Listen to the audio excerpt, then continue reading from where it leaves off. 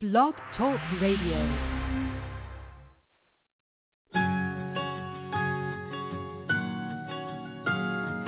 There was a time I was so afraid, so scared to do what I wanted. In looking back, I can see all the mistakes that I made, and I wish that I could talk to me and tell me I can change.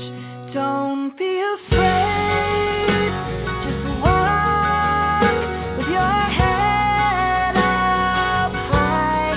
Don't be afraid, just take it one step at a time. Don't give up on your dreams, no matter how small they seem. Don't be afraid.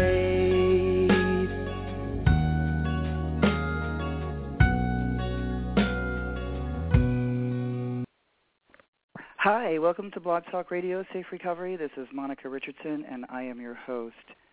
Today is August 22nd, 2014. I am happy to have on my show... What the heck is going on here? All right, sorry, this was a weird... I was going to read... managing all the tabs up here. So we are interviewing Anne Fletcher. I'm happy to have her on. And her latest book is INSIDE REHAB. And Anne has written Sober for Good and many other books. I'm going to bring her on right now because I know that she is sitting in the queue. Where are you? There you are. Hi, Anne. You're live. Welcome to the show. Hi. Good to be with you. How you doing? Good. Well, okay. I should say. I'm a writer. I should say well. Yes, you're a good writer. Well, I have seen you on HuffPost Live, and I'm getting some feedback. Do you hear that? I do not. Okay. And I am on a landline, so... Yeah, I think you're good. And you don't have any of the show playing live as well? You're just talking. You don't? Okay. No. There's somebody else out there that's listening. If you can... Just text me if you can hear that feedback. I don't want to continue. I would hang up and call you back. You know what? Let me do this. Let's both. I can't hang up, but if you hang up, I'm going to call you back from the dashboard here. Okay? Okay. So I should hang up. Yeah. Let me just get this number. The number that you gave me that's showing up. Yep. Is it okay to call you back on? Yep. Yeah. Let me do it. Okay. I hear this feedback. Okay. I'll call you right back. Okay. Let's try it. Okay. Bye. All right. Thanks.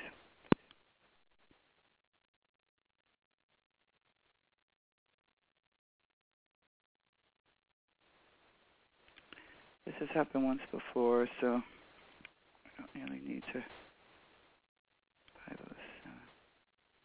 Hang on there, folks. We are going to dial out and get Anne back on in a way. So let's see. Here we go.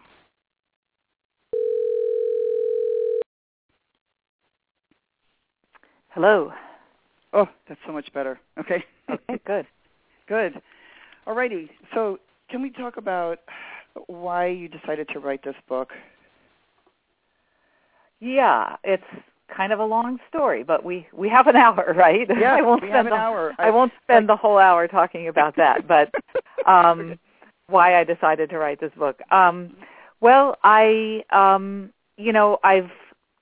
interests in my career have long been about behavior change, how it is that we get people to overcome unhealthy habits, destructive habits. And my career, what I was trained in is nutrition science. I have a master's degree in nutrition science. Mm-hmm. And I became a nutritionist specializing in weight management and obesity treatment very early in my career. And I discovered very early on, I worked for about 5 years in obesity treatment, and didn't throw it away because it's important, but I realized very early on that we can give people all the knowledge in the world about fat grams and calories and information about balancing calories in and calories out, but knowledge doesn't change behavior. And I became really fascinated with motivation and understanding how people change. Right. And I really realized at that point in my life that I really didn't want to do clinical work. Interestingly, I am doing some clinical work now. I'll tell you about that later, but in addiction. But I didn't want to do clinical work, and I became a writer. And my dad's a writer, so I guess I kind of have it in my genes. And I started writing books about health and wellness, mainly about weight management. And I started studying people who were successful at weight management, because we always heard about the failures. And they became a whole series of books, the Thin for Life books, about people who had lost serious weight and kept it off. Because we always hear that everybody gains it back. Well, that's not true. And I really wanted to understand the success stories. So after writing 3 books in that vein, I got tired of it, and I wanted to write something different. And because of my own personal struggles with problem drinking, I knew that there were many different ways to overcome drinking problems. And I convinced my editor that I could use the same model, that is studying success stories, to write a book about people who had overcome drinking problems. And I convinced her that I could do that, and she said, okay, go ahead, write a proposal. And that became my first book on addiction, which was Sober for Good. And that came out about 12 years ago. And for that book, I interviewed more than 200 people who had overcome drinking problems in many different ways, serious drinking problems. So they recovered with many of them with AA, but many of them did it on their own, Smart Recovery, Women for Sobriety. And these were people who had at least 5 years of sobriety to be part of the book. So this was, my really trying to understand how it is that people maintain long-term sobriety regardless of how they did it. So that's, kind of some background of how I wrote my first book about addiction treatment. From there, I thought that would be my only book ever on addiction treatment. And I went back to writing about weight management, wrote a book about successful teen weight maintainers.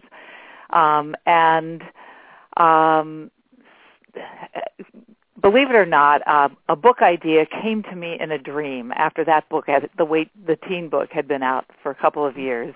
And it was amidst the Britney Spears and Lindsay Lohan, the first round of their going in and out of rehab. And about 6 years ago now, I'd say. And I dreamt that I was in a women's rehab. Now, I've never been to rehab, but I dreamt that I was in a women's rehab, and I was in one of those little white Johnnies, that they put on people, some kind of a Johnny, going around, which I never went to a rehab where they actually make people wear those things. Maybe they did in the olden days. And I was going around interviewing women, and that's all I remember of the dream. But I woke up at 4 in the morning, and I thought, people have no clue what goes on in rehab. They think it's whatever they see on TV with Britney Spears and Lindsay Lohan. And for years, Dr. Thomas McClellan, who is the director of and co-founder of the Treatment Research Institute in Philadelphia, who has studied addiction treatment, basically what's right and what's wrong with it, for his entire career. I befriended him in writing Sober for Good. And he had been telling me basically how poor our addiction treatment system is. And I knew that. And I thought, somebody really needs to write a book about this. And so I called him up and I said, you want to write this book with me? Somebody needs to tell people what's going on in addiction treatment, what they can expect I knew things like there's no evidence that outpatient treatment or that residential treatment is any better than outpatient treatment, and people are spending tens, hundreds of thousands of dollars, and they don't know any better. So he said, he thought about it, and he said, I don't have time, but I'll help you with it, here and there as I can. And so I wrote a book proposal, and that became Inside Rehab. So it is a long story, but that's how I started the research for a book that became almost a 5-year process of traveling around the country, visiting rehabs, interviewing people, more than 100 people who had been to rehab recently, and leading experts in the field. I visited 15 programs of all different shapes and sizes, everything from celebrity rehab to outpatient programs that treat indigent people, 12-step facilities, non-12-step facilities, and it's really a study of the addiction treatment system in the U.S. Yeah, because I've just finished my film and I'm really in the process of some post as far as clearing everything, I haven't had time. I bought it like months ago, and I decided, as soon as we agreed, then I was going to really plow through it and look. And, at first I thought I wasn't going to like it for whatever reason, you know what I mean, because I'm one of those, was an insider who flipped and just really upset about a lot of stuff going on in AA.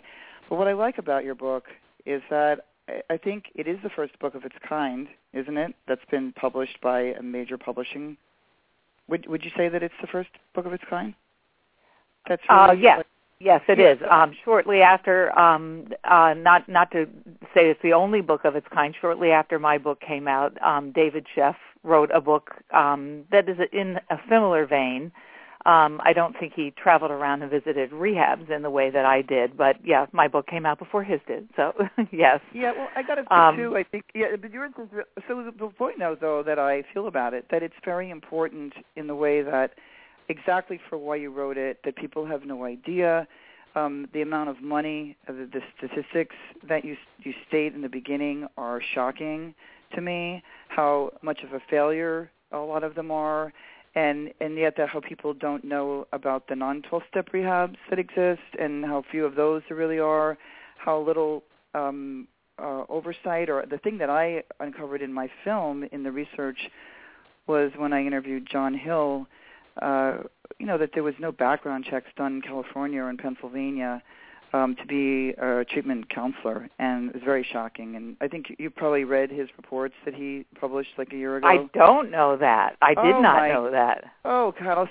So I went up there and interviewed him in Sacramento, and it's a Senate Oversight Committee, and he, was a journalist, or is one, for 20 years, and there's a group of them. Anyway, I'll send you the link, but it was really horrifying, and I was so glad that somebody told this story. But the reason that I think, although, you're not as hard on AA as I am, that it's important for people to hear what you're saying, and you say it so that people can hear it, and it's the first time it's being said, I think, in a way. Although I have far more critical of some of these other rehabs than you were here. You know what I mean? I think that from your point of view. However, a lot of people read it, right? A lot of people read this book. A lot of people bought it. I think sure. Right? And I wanted to be careful because these rehabs were kind enough to open their doors to me, which really surprised me. In the front of the book, I named the places that did open their doors to me, and places like Hazelden, Karen, which is kind of like the Hazelden of the East Coast, it's a similar kind of traditional 12-step-based place, Promises. I really was surprised at how receptive these places were to allow me to come visit. Most of them, not Promises, but most of them did allow me to sit in on client group sessions. I really was surprised at the client contact I was allowed to have. And that took a lot of guts on their part to allow a writer who was writing a book like this to come in. And I told them up front, I'm going to interview people who say that your facility saved their life, but I'm also going to interview people who said that it was a terrible experience, so I'm just letting you know that up front. And they still opened their doors willingly. And I don't think that would have happened 12 years ago when I wrote Sober for Good. I was really pleased. And, one thing I commend Hazelden for was when I asked for clients to interview, I spent an entire week on one particular women's unit. And I asked, of course they weren't going to give me names of the women on the unit, right. But I asked afterwards, do you think that there's some way we could reach out to those women so that I could interview them privately, basically, without, and what they did was send a letter out to each of those women. They sent it out so that those women could contact me if they chose to, and they didn't select the women. They didn't pre-select them like, oh, we know this one was doing really well. They sent it out to everybody on the unit so that, somebody who was disgruntled with their treatment could respond to me, as opposed to other places that were more selective about the clients who they sent to me. So again, I didn't feel a need to drag places' names through the mud as I was actually writing the book. And I tended to talk about facilities when I'm actually writing the book in terms of clusters. High-end 12-step programs tend to do this. I would say that kind of thing. So anyway, to make my points. Right. The fact that in the beginning where you said Inside the Rehab Tour started with Practical Recovery, they were one of the first places I went to. And mine is really not about rehab, but I was so shocked to discover in 2009 that these other free options existed, and I felt it was, almost borderline on criminal that no one knows, and that people like myself could have a family member or someone, a loved one, who really hates AA, it's not going to work, and that no one knows about SMART and moderation and harm reduction, Women for Sobriety, Life Ring. I mean, the three ones that are here in LA are Smart Recovery, Moderation Management, and SOS. And, I thought, this is disgusting. People are really suffering. AA really has some serious, serious problems today, and people are really being harmed, and a lot of young people. So the fact that you start off with, I don't know what made you decide it, but the fact that you have these other things in here that people can read your book and find out what is out there. And then some of the stuff about the young people I thought was really powerful, where you interviewed some young people and they talked about, what worked for them. Of all parts of the book, is there a part that, because I have a lot of listeners and I have a lot of people who listen to me who've been harmed by AA and left, and so those are sort of more of my followers. But the part of the book that maybe you'd like to talk about, like a specific part that maybe might fit my listeners? Well, first of all, you did mention because I'm pleased that you mentioned it. A chapter that people often don't ask me about in interviews is that there's an entire chapter which could have turned into a book in itself that addresses the needs of young people. Yeah. Adolescents and young adults, and that's critically important. And we really don't know what works well for them because there's been very little research. And what's happened is that the treatment industry has just kind of modified what they do for adults and assumed that it'll work for young people. And there really isn't sound evidence, particularly that taking a 12-step model and modifying it for young people makes a lot of sense. So I address that in one entire chapter. And I found that there are a number of evidence-based models. There's an approach called multidimensional family therapy, which is now growing, which, it doesn't look anything like the 12 steps. I mean, if they think it would help somebody, or they might suggest it as a component if somebody wants to add that, as an adjunct. But it is not the focus of the therapy. Oh, that's good. But multidimensional family therapy, adolescent community reinforcement approach, these are approaches that have been well tested in multiple evidence-based studies and shown to be highly effective. And they're approaches that involve the family, which makes complete sense when you're looking at an adolescent. Right. And so, but where are these places? I mean, they're few and far between, and it's frustrating where are they? Well, yeah, and when I would go to places and, find that the adolescent programs I visited were not using them, or even when I would go to facilities and sit in, the adult facilities, and sit in on their family weeks or their family days and nights, and ask them if they were using CRAFT, which is the community reinforcement and family training approach developed by Dr. Robert Myers, which has been shown in many randomized controlled trials to be far more effective than Al-Anon and interventions. One administrator at a very famous rehab had never even heard of it. So I sent him I sent him an article on it after I left. I mean, it's very disturbing. Yeah. CRAFT is great. CRAFT is really great. Like I got this, the workbook and the SMART workbook, and then there's a meeting in Los Angeles, and then there's a family meeting that's held at Alternatives in Los Angeles. And I really found it helpful. I know Alternatives. Yeah. Okay. Yeah. So, wow. Go ahead. I'm sorry. So, well, I think probably the chapter that would really appeal to people is One Size Doesn't Fit All, and and the subtitle is How Cookie Cutter Approaches at Rehab Get in the Way. Right. And it's really interesting because, as in all my books, what I do is I profile a person at the beginning of the chapter. Interestingly, it's a story of a guy who started out at a treatment program where, basically he goes to an intensive outpatient program, and, the counselor assumes that everybody is the same, and this is how he described it. When I asked him to describe the program, he told me one of the messages was this: you're at the base of a mountain, and you can climb it, but you're very likely to fail. And most people do fail. If you fail, you'll use again and die from it.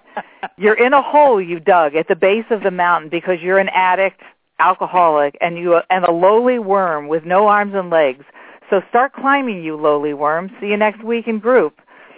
He went on. This is my interpretation of the message I received. Perhaps this is necessary and helpful for a person to realize the gravity of addiction, but I didn't find it to be helpful, and it was surely less than empowering. So, that was his interpretation, but often it is a very negative message. And it was kind of, he said, I realized that a lot of people had lost their licenses, were broke, smashed up their cars, but he said that wasn't me. And it was, not individualizing the approach. One of the things that was really upsetting was that at the end of the program, he was asked to design his own relapse program, what was going to happen next. Well, actually, it's important to. He suggested that actually was appropriate.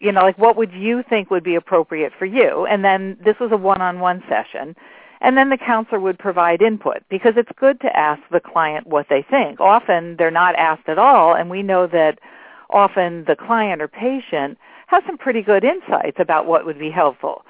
So what one might say would be, well, I think I should exercise 3 times a week. I think I should avoid hanging out with, Johnny, Billy, and Sam because they were, using friends. I think I should, go to 2 SMART recovery meetings a week, or, whatever it is. And then the counselor might. Yeah, okay, your plan, like when you leave, not like. I thought right. And then the counselor might chime in and add to it. So he pulls out his plan for what he thinks is a good idea. Right. The counselor doesn't even look at it and pulls out her plan from a drawer. So in other words, it was a cookie cutter thing that she gives to everybody. Right. So, and then on top of it, typically at a program, everybody gets AA.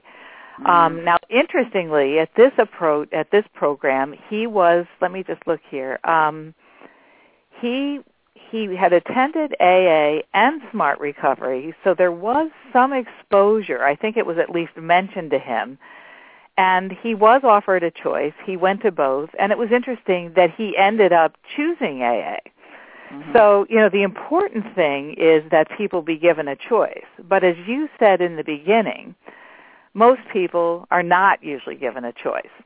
And I asked that question to people who I interviewed were you ever told about alternatives? And almost nobody said yes. Mm-hmm. And when they were given alternatives, they were usually some kind of a religious alternative, like you could go to your church for support, that kind of thing. Mm-hmm. And I remember one counselor at a famous program, he was actually a supervisor, I asked him, I said, well, do you ever refer to Smart Recovery? And he goes, well, why would I refer there? I don't know anything about it. And I thought, I'm looking at this guy, and I'm thinking, he's got to be at least in his 50s. Yeah. It is your job to know about Smart Recovery. They are about to celebrate their 20th anniversary. Right. It is your job, just like it's my job as a nutritionist, to know something about Weight Watchers. Right. How can you not know about this? Because we know that, I have the figures here, 7 to 8 out of 10, let's see, most people drop out. Studies suggest that between 55 and 80% of people with alcohol dependence who are encouraged to attend AA while in treatment, so that's 6 to 8 out of 10, who are encouraged to attend AA while in treatment will stop attending AA in less than a year. Mm-hmm. Knowing that, why would you not offer people alternatives for support? Right. It's the true believer phenomenon. AA helped me. We are 12-step based, and so anyway, this chapter really addresses the one size fits all nature. How did it come to be? Yeah. But it looks at other components too. One nation under group treatment. Who says group treatment is for everybody? Right. They're finding there's a lot of people who don't want meetings. So, for example, I know quite a few young people who they really don't want to go to meetings. And even they started a group at Alternatives for the Sinclair Method. And Claudia Christian was actually, they had a doctor, and they were going to, Claudia was going to be there once a week. And they found that the people who wanted to do moderation with naltrexone and the Sinclair Method, they didn't want to come to meetings. They wanted to see a one-on-one therapist. And I think that when I saw Dr. Jaffe at my screening last week, he had told me that, and because they created one.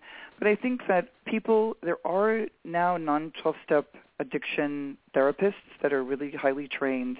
And now that's more just, like you said, 20 years old, and SOS is really a support group, you know what I mean, for people who want to be abstinent. But I think there's a real growing need for me personally that the whole idea of harm reduction and moderation, and I don't think that moderation management as a program, has to be the model, but that has to be the first choice for young people, that nobody needs to be told, and people don't want to be told, that you can never drink again. I think that the AA Absolutely. Right? What a terrible message to give a young person. You have a disease that you're going to have for the rest of your life. Right. What an indictment for a young person. You said it made an interesting comment that there are now psychologists or individual experts who are trained. Guess what? They've been around for a long, long time. I'm 62 years old. I have been abstinent for most of 30-some years. Mm-hmm. I have always, but it hasn't been a straight and narrow path for me. Yeah. And I do now feel comfortable talking about this because I think it's helpful for other people to know. Right. I have always worked with an individual therapist. That when people say, how did you overcome your drinking problem? Right. I have always done it, and now I only changed because I've moved a number of times. I've now lived in one place for 25 years. Mm-hmm. Most of that time I have had, sometimes I don't see him for 6 years, but I have had somebody, I always say everybody needs a George in their life. Yeah. I have seen the same psychologist who is a doctoral level psychologist who has expertise with addiction for 25 years. They have always been out there. Mm-hmm. Now, many, many psychologists, as I talk about in my book, that's another very important part of the book, is how do you find people who truly have expertise? Mm-hmm. And I'm digressing. I'll come back to my story in a minute. But one of the most disturbing, the thing that seemed to disturb people the most about my findings, and actually other people found this, and I documented in my book, is the woeful training of most people who work in this field. Oh, yeah. Most states do not even require a bachelor's degree to become an addiction counselor. And when you think about the fact that most people with a serious substance use disorder have a co-occurring psychological, psychiatric problem, and we're putting people with this very complex disorders in the hands of somebody where their primary care treatment provider is an addiction counselor with a 2-year degree, with unsophisticated training. Right, 6-month degree from, some of them have a 6-month degree from, a UCLA extension program. It's unconscionable. It's unconscionable. Yeah. It's very interesting. I'm now working at a place in Minnesota called Minnesota Alternatives. They hired me to help develop a family program, so I went to a craft training, and it's actually a family support program. So these people are already in treatment, so we're using some of the craft principles for the family members. But anyway, it's really interesting because most of their therapists have a mental health degree, and then they got addiction, they got addiction training, and it's really interesting because it's very different than the way most other places are run. Right. It's the other, anyway, it's a completely different model than I've seen in most places that I visited, and the outcomes seem to be quite different, more positive. But anyway, the training is really woeful. Many places that say they treat co-occurring disorders really don't. I mean, it was really upsetting to me to see that if you are diagnosed, even at a high-end residential facility, they determine that they put you through these elaborate assessments, and they do have mental health professionals well-credentialed on staff. Right. So they put you through all these, diagnostic procedures and whatnot, assessments when you come in, and if they determine you have a co-occurring disorder, which you may come in with, and then they assess you again, you may see a psychiatrist a few times, and then they'll have a psychologist, and typically you will see that psychologist once a week if you have a co-occurring disorder. Now, I knew one woman who had was having a horrible time sleeping, and she was a victim of trauma, and she had to really, really push to get some extra support at a very expensive place. Typically at an individual counseling, now this is including a psychologist and and individual sessions with an addiction counselor, at a high-end residential rehab, I found typically works out to about 5 hours a week or even less. Wow. Now, you think about paying $30,000 a week for a month, $30,000 or more. Yeah, it's not. It's pretty disturbing. So anyway, I think that back to the notion of finding an individual therapist with expertise with addiction, I think is a great idea, and I think it's underrated. It's funny, it's interesting that the knee-jerk reaction, and I think that's how I open the book, is when somebody needs help with a substance use disorder, the knee-jerk reaction is go to rehab. Go to rehab. You have to go to treatment. You have to go to treatment. And it's interesting because personally that never occurred to me. And a radio producer of a big radio show that I did for NPR, when she did a pre-interview, she was shocked. She goes, "Why didn't it occur to you?" And I said, "I don't know. It just never occurred to me to go to treatment." And it's it was. It's not, I'm sorry to interrupt, but I went into AA, or went into it. It sounds like I went into the Army, but it was not like it was. It was a fellowship. It was a group of people. There was no hardcore go to any meetings, and it was 1975. it was Hawaii, so it wasn't entrenched by, the Pacific group or some cult group that's here on the West Coast that was controlling meetings and what people said. So it's very laid back. It was a support group. But then later, things, it just was very, very different. And I think that, I just lost my train of thought. That is so weird. But you were talking about individual therapists and yeah, well, it's all right. I just was so much, a lot of stuff, but it was so different, and people didn't lay a trip on you. About how it never occurred to me to go to rehab?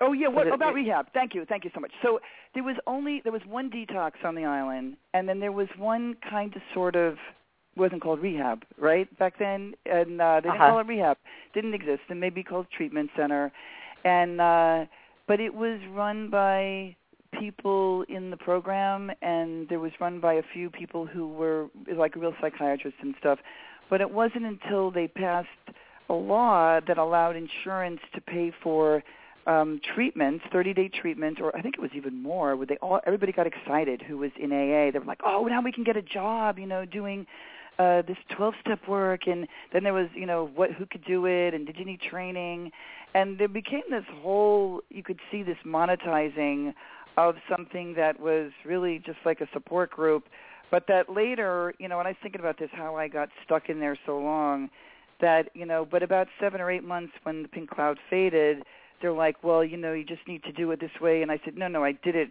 the way you told me to do it the first time, and like these stupid steps are not helping me with how I feel, and I began to feel worse, and then I was like, okay, feeling worse and getting more depressed, and they were like, well, it gets worse before it gets better. Now, mind you, I'm abstinent, and I'm already like a model AA citizen at 18 years old. Right. Because I want to just not drink, and I want to just hang around with other sober young people.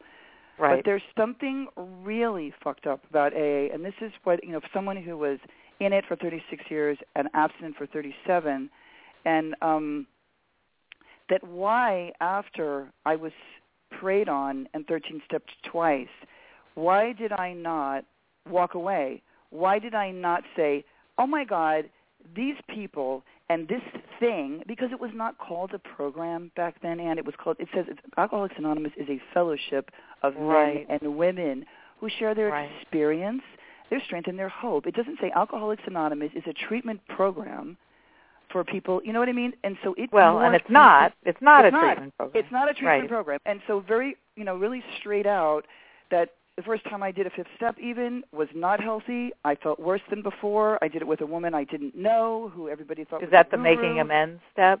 Well, no, the 5th one is when you read, they were saying things to me like, well, look at what happened maybe in 3rd grade or 5th grade. Did you ever steal candy? Or I was grasping for stuff to write in this 4th step, and the 5th step is where you read it to somebody. But the trauma, it was really sad. But I've been gone for 3 years, and the deprogramming has, really been a fabulous road for me.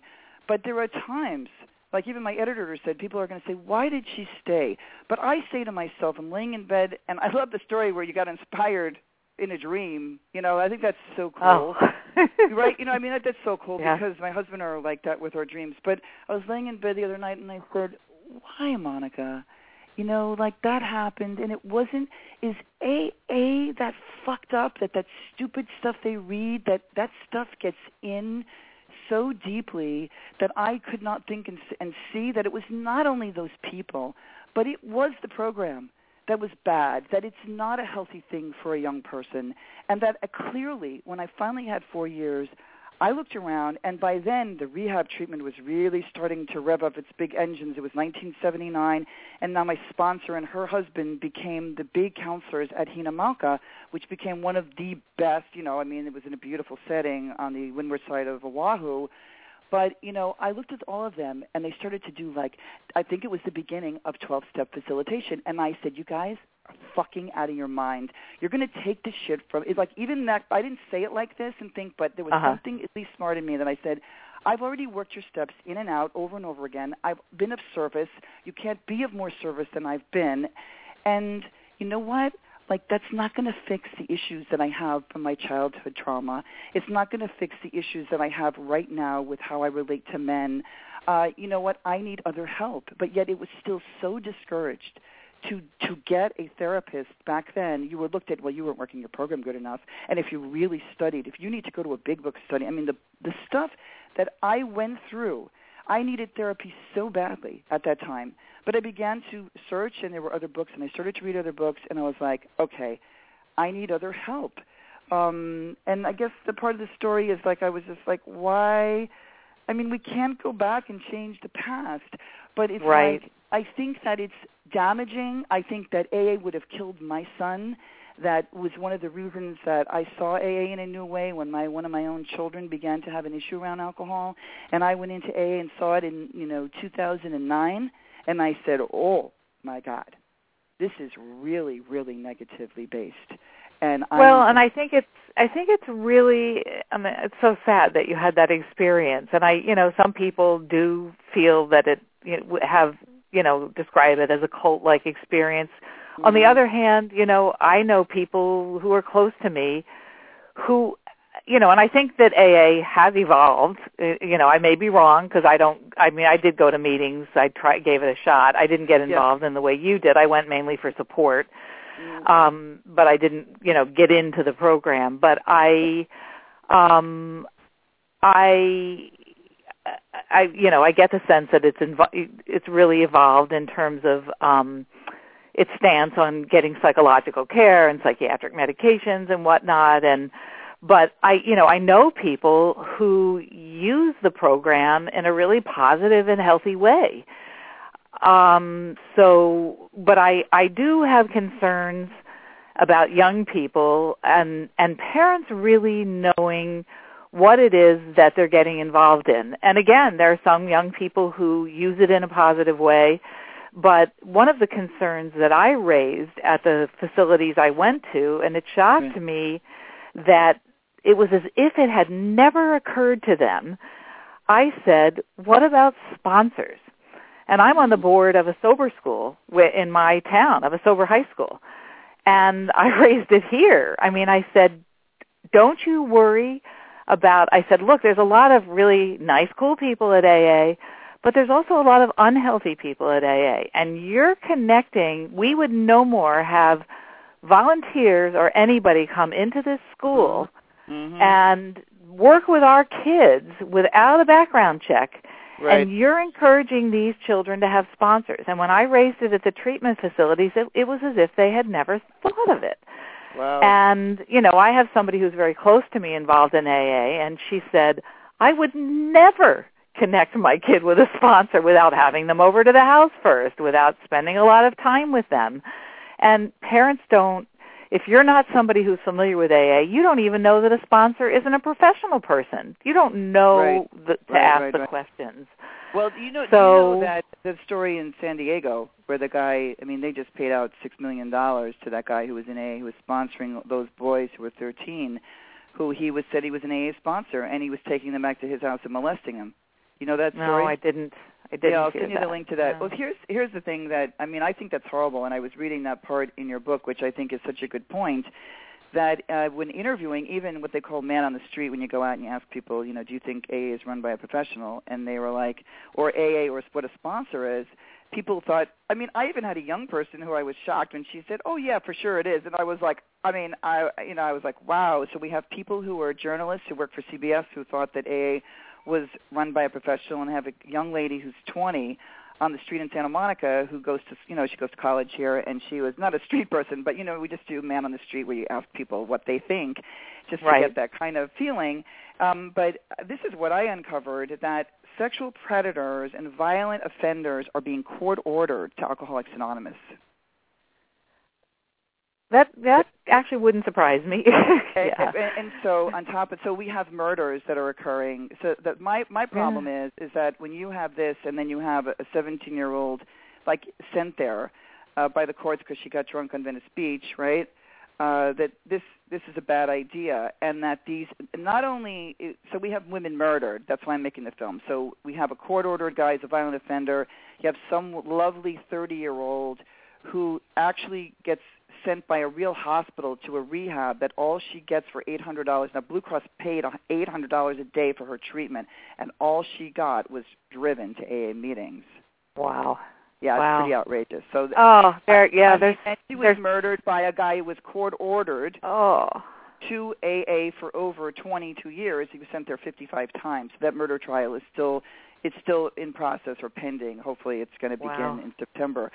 But I think that people don't know who's there, and even the women who I created to make AA safety stuff when I left AA, but none of us knew this. I mean, I didn't even find that out till I left to do the research. But the other thing I learned from an insider AA trustee woman who's an amazing woman, every time I would see her, she'd say, the parole officers are telling her that the sex offenders are coming.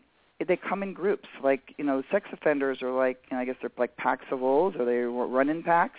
They're going and targeting AA. So you have the guys that are being sent there, and then you have men who actually are going there because, you know what, they don't have to take her out for a date. They don't even have to buy her coffee sometimes.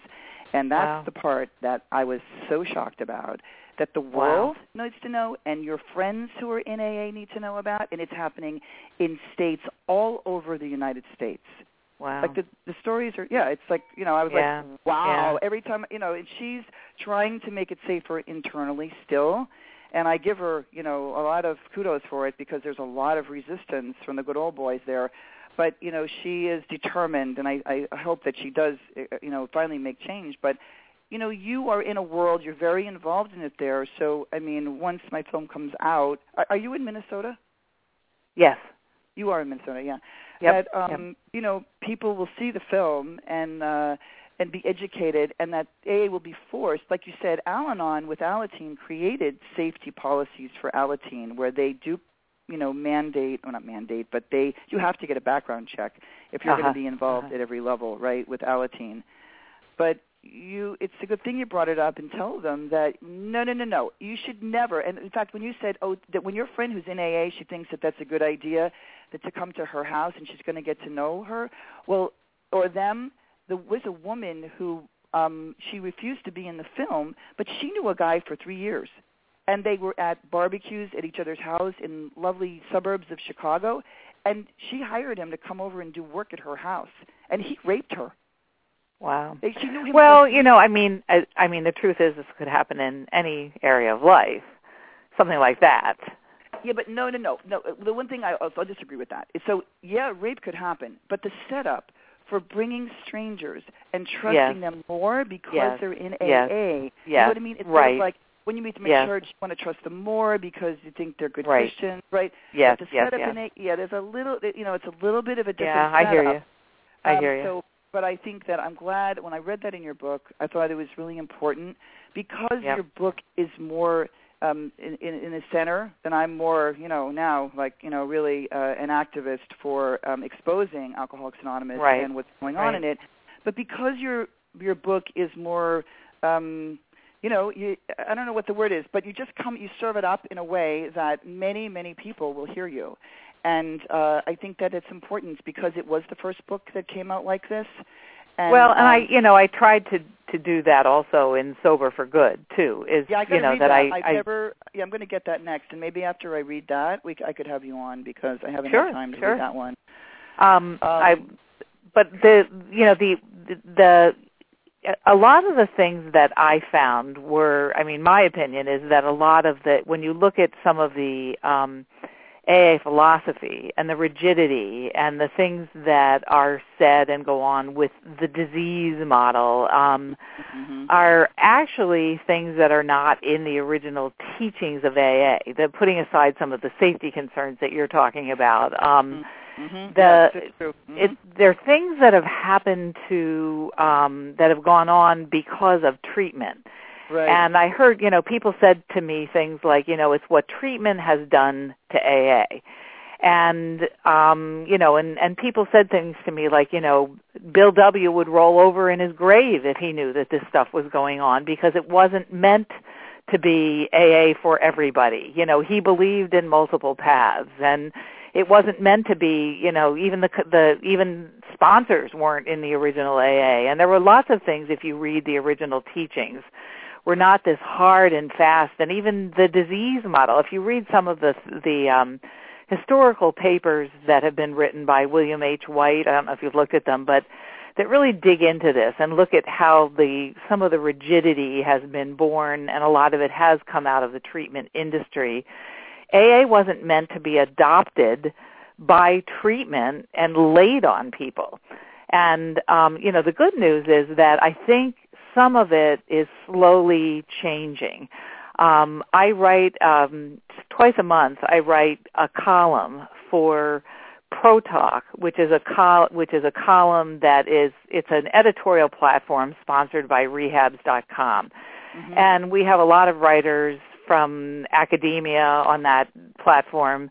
And I do a column twice a month. I just did a 3-part series on basically AA alternatives. I looked at mandating great. Oh, that's Pro Talk. It's if you go to rehabs.com, and then they have a up at the top of the page there's a link for Pro Talk, which is professionals talk.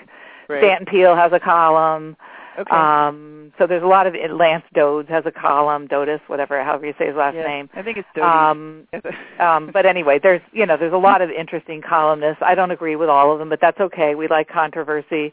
Right. But we're bringing new people on all the time. And so I just did a 3-part series on, I looked at court mandates to AA and the illegality of that. Mm-hmm. But interestingly, in one of I think it's the second part that I did, I have a quote from William Cope Moyers, who is an executive vice president, I think, at Hazelden, a lovely guy, but staunchly active in the 12 steps. But he did a column recently of I'm friendly with him. You get to know these guys, and you live in Minnesota. He's just a sweetheart. Right. I hear you. But he did a column recently. He has a syndicated column, and in it he basically embraced the concept of, I wouldn't say embraced harm reduction, but he talked about how we have to accept different strokes for different folks. And I believe he was talking about somebody who was in AA but who occasionally had a drink. And I was shocked to see it. And at the end of it, he said, the gist of it was we have to stop being so rigid. And I quoted him, and I thought, it's time that we stop this. Know what? It is. I'm excited. I'm sorry. Go ahead, finish. But that is And last week he did a column, and I posted something. He said somebody sent him a letter and said that his daughter had overcome an opioid addiction, but that she never had a problem with alcohol, but she is drinking now. And she's not having a problem with it, but you asked me to be on your panel. Do you want me on your panel because my daughter has relapsed? And William said, well, technically she has relapsed. And I wrote to him and said, she has not relapsed. Right. Because if you look at the DSM, it doesn't have anything. She is recovered from her opioid use disorder. Right. She's not having problems with alcohol. Right. Sorry, stop saying this. Right. There is a whole, I tell you where there should be a study. So because I left, and I traveled around the country interviewing people that were harmed and sexually assaulted and stuff, this other group of people started to contact me who've left AA like I have, who are all now drinking moderately. So we're talking about people who were circuit speakers, 30 years. I drink really moderately after 37 years abstinence. It's a joke. I got to tell you, it's a joke. My husband said, oh, my God, you were never an alcoholic, Monica. It is, of course, I stopped on my own. I drank for, 4.5 years as a teenager. I grew out of it. You were a kid. You matured out. I was drinking like a, and the fact that, but there's a lot, I'm not just the only one. There's a lot of people, but most of us who had decades, also, I think there's a lot of components. You're respecting alcohol for what it is. I look at it as it's a beverage. It's not, this whole thing, we've made it into this big, big, bad drug. It's a beverage. It needs to be respected, but you got to deprogram. You can't believe this stuff. And I love SMART for that it's a lapse, not a relapse. The black and white thinking that's in AA and SMART and craft, they have all these lovely words of, even somebody with me who had all the therapy that I had. And, I had a lot of therapy. I still see my therapist like you have somebody you've known for a long time. That there were words still in my vocabulary that when I spoke to my children, are not a good idea. They're still, intense words, and I mean, it's more the black and white that's saying something. My next piece is going to be on the negative words, the dirty words we use, like clean. Somebody's clean. Mm-hmm. When they overcome an addiction, I'm going to look at the horrible words we use. I don't even like relapse. Yeah, no, I hate that word. Yeah, it's ridiculous. It's like people are, so like when I first met Tom Horvath and we were talking or interviewing, and, it just said, well, what did you learn from that? I said, well, what do you say if your kid, they're doing really well and then they get like really drunk, and say, well, what did you learn? And, well, I feel horrible. I was throwing up all night and I went to the bathroom all night. Yeah. And you just go, okay, well, maybe next time you'll, I've learned so much from everybody who's had these, from Ken Anderson and harm reduction to Stanton's books, How to Addiction-Proof Your Child. I was like, Stanton, why didn't I read your book 10 years ago? Yeah. But it's okay, but I think that, we have 5 minutes left, and I would talk really quickly, if we could, about court mandating. You touch on that in your book. You want to talk a little bit about that for a couple of minutes? Yeah. Oh, God, I interviewed some poor guy who was forced to go to, it was actually a Christian program, which I don't name, and oh, God, it was just a nightmare, and it was that or jail for a long time. And I read that story. Yeah, it was horrible, and so I don't know what to say about it. It's against the law to force.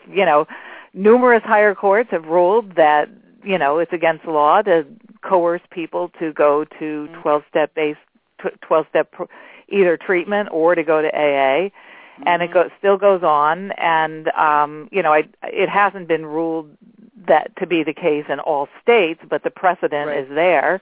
Right. And I think what happens is, number one, a lot of people don't know about the law. Mm-hmm. At this point in time, I think any counselor should know about it. Right. In this particular case, a social worker knew about it, but the judge absolutely would not back down, and these people are not usually in a position to be able to fight it legally. Right. They can't afford it. They just can't afford it. Another case where a woman belonged to an unusual religious sect, and she went to a 12-step based program, and she did everything, and again, this was referred by a social worker who I know and respect, and he referred the case to me because he was so disturbed by it. Right. And she was in the program, and she was trying to toe the line because she wanted to get her child back, and she was kicked out at the end for not basically subscribing to their definition of a higher power. Wow. And police arrived and put her in shackles, and thank God for the social worker who, stepped in and helped her, and the state actually supported the woman. Okay. But this kind of stuff that goes on is just horrible, and she was trying to make her higher power fit in with their concept of a higher power, and, it's absurd. It's absolutely absurd. Yeah. But anyway. The pieces that need to be, I'm glad it was in your book, and it's a big message in my film, and I will be doing, I made some pamphlets that I, hand out to people all the time about what people's rights are, what the 7 other free options are, and I include the Sinclair method as an option, you know what I mean, with the use of naltrexone. I think that Bill Wilson would actually have tried naltrexone if he were still alive today. I think he really would have. Oh, yeah. I think he would have, but I want to thank you. We have 90 seconds left. I have been talking to Anne Fletcher, and she is an author of Inside Rehab, as well as, I'm going to name your other books because here I have your website is beautiful, by the way. I don't know who made it. Thank you. But it's really pretty. So she wrote Inside Rehab. I'll tell him. You're welcome. Really nice. Thin for Life Daybook, Eating Thin for Life, Weight Loss, and Sober for Good. And I really, it was really great having you on, Anne, and I would like to have you on again after I get Sober for Good. And read well, thank you. And just one last thing I want to say is that I don't, it's not a book that just talks about problems. I also try to offer some solutions and advice for people about how, what do you do here? What might you do? How can you get the best given the situation? Yes. We know the situation isn't ideal, so what can you do now? So right. I try to offer some. It's out in paperback now, too, correct? Yes, it is. Yep. Yeah, great. Yep. Okay, thank you so much, and I look forward to you. having you again. It's been really great, Anne. Thanks so much. Okay, take care. Bye-bye. Bye-bye. Good night, everybody. We'll see you next week on Blog Talk Radio. We are going to do a show that is going to address how do you undo what happens if you were in AA a long time. Again, that was Anne Fletcher, author. We'll see you again next week. Bye-bye.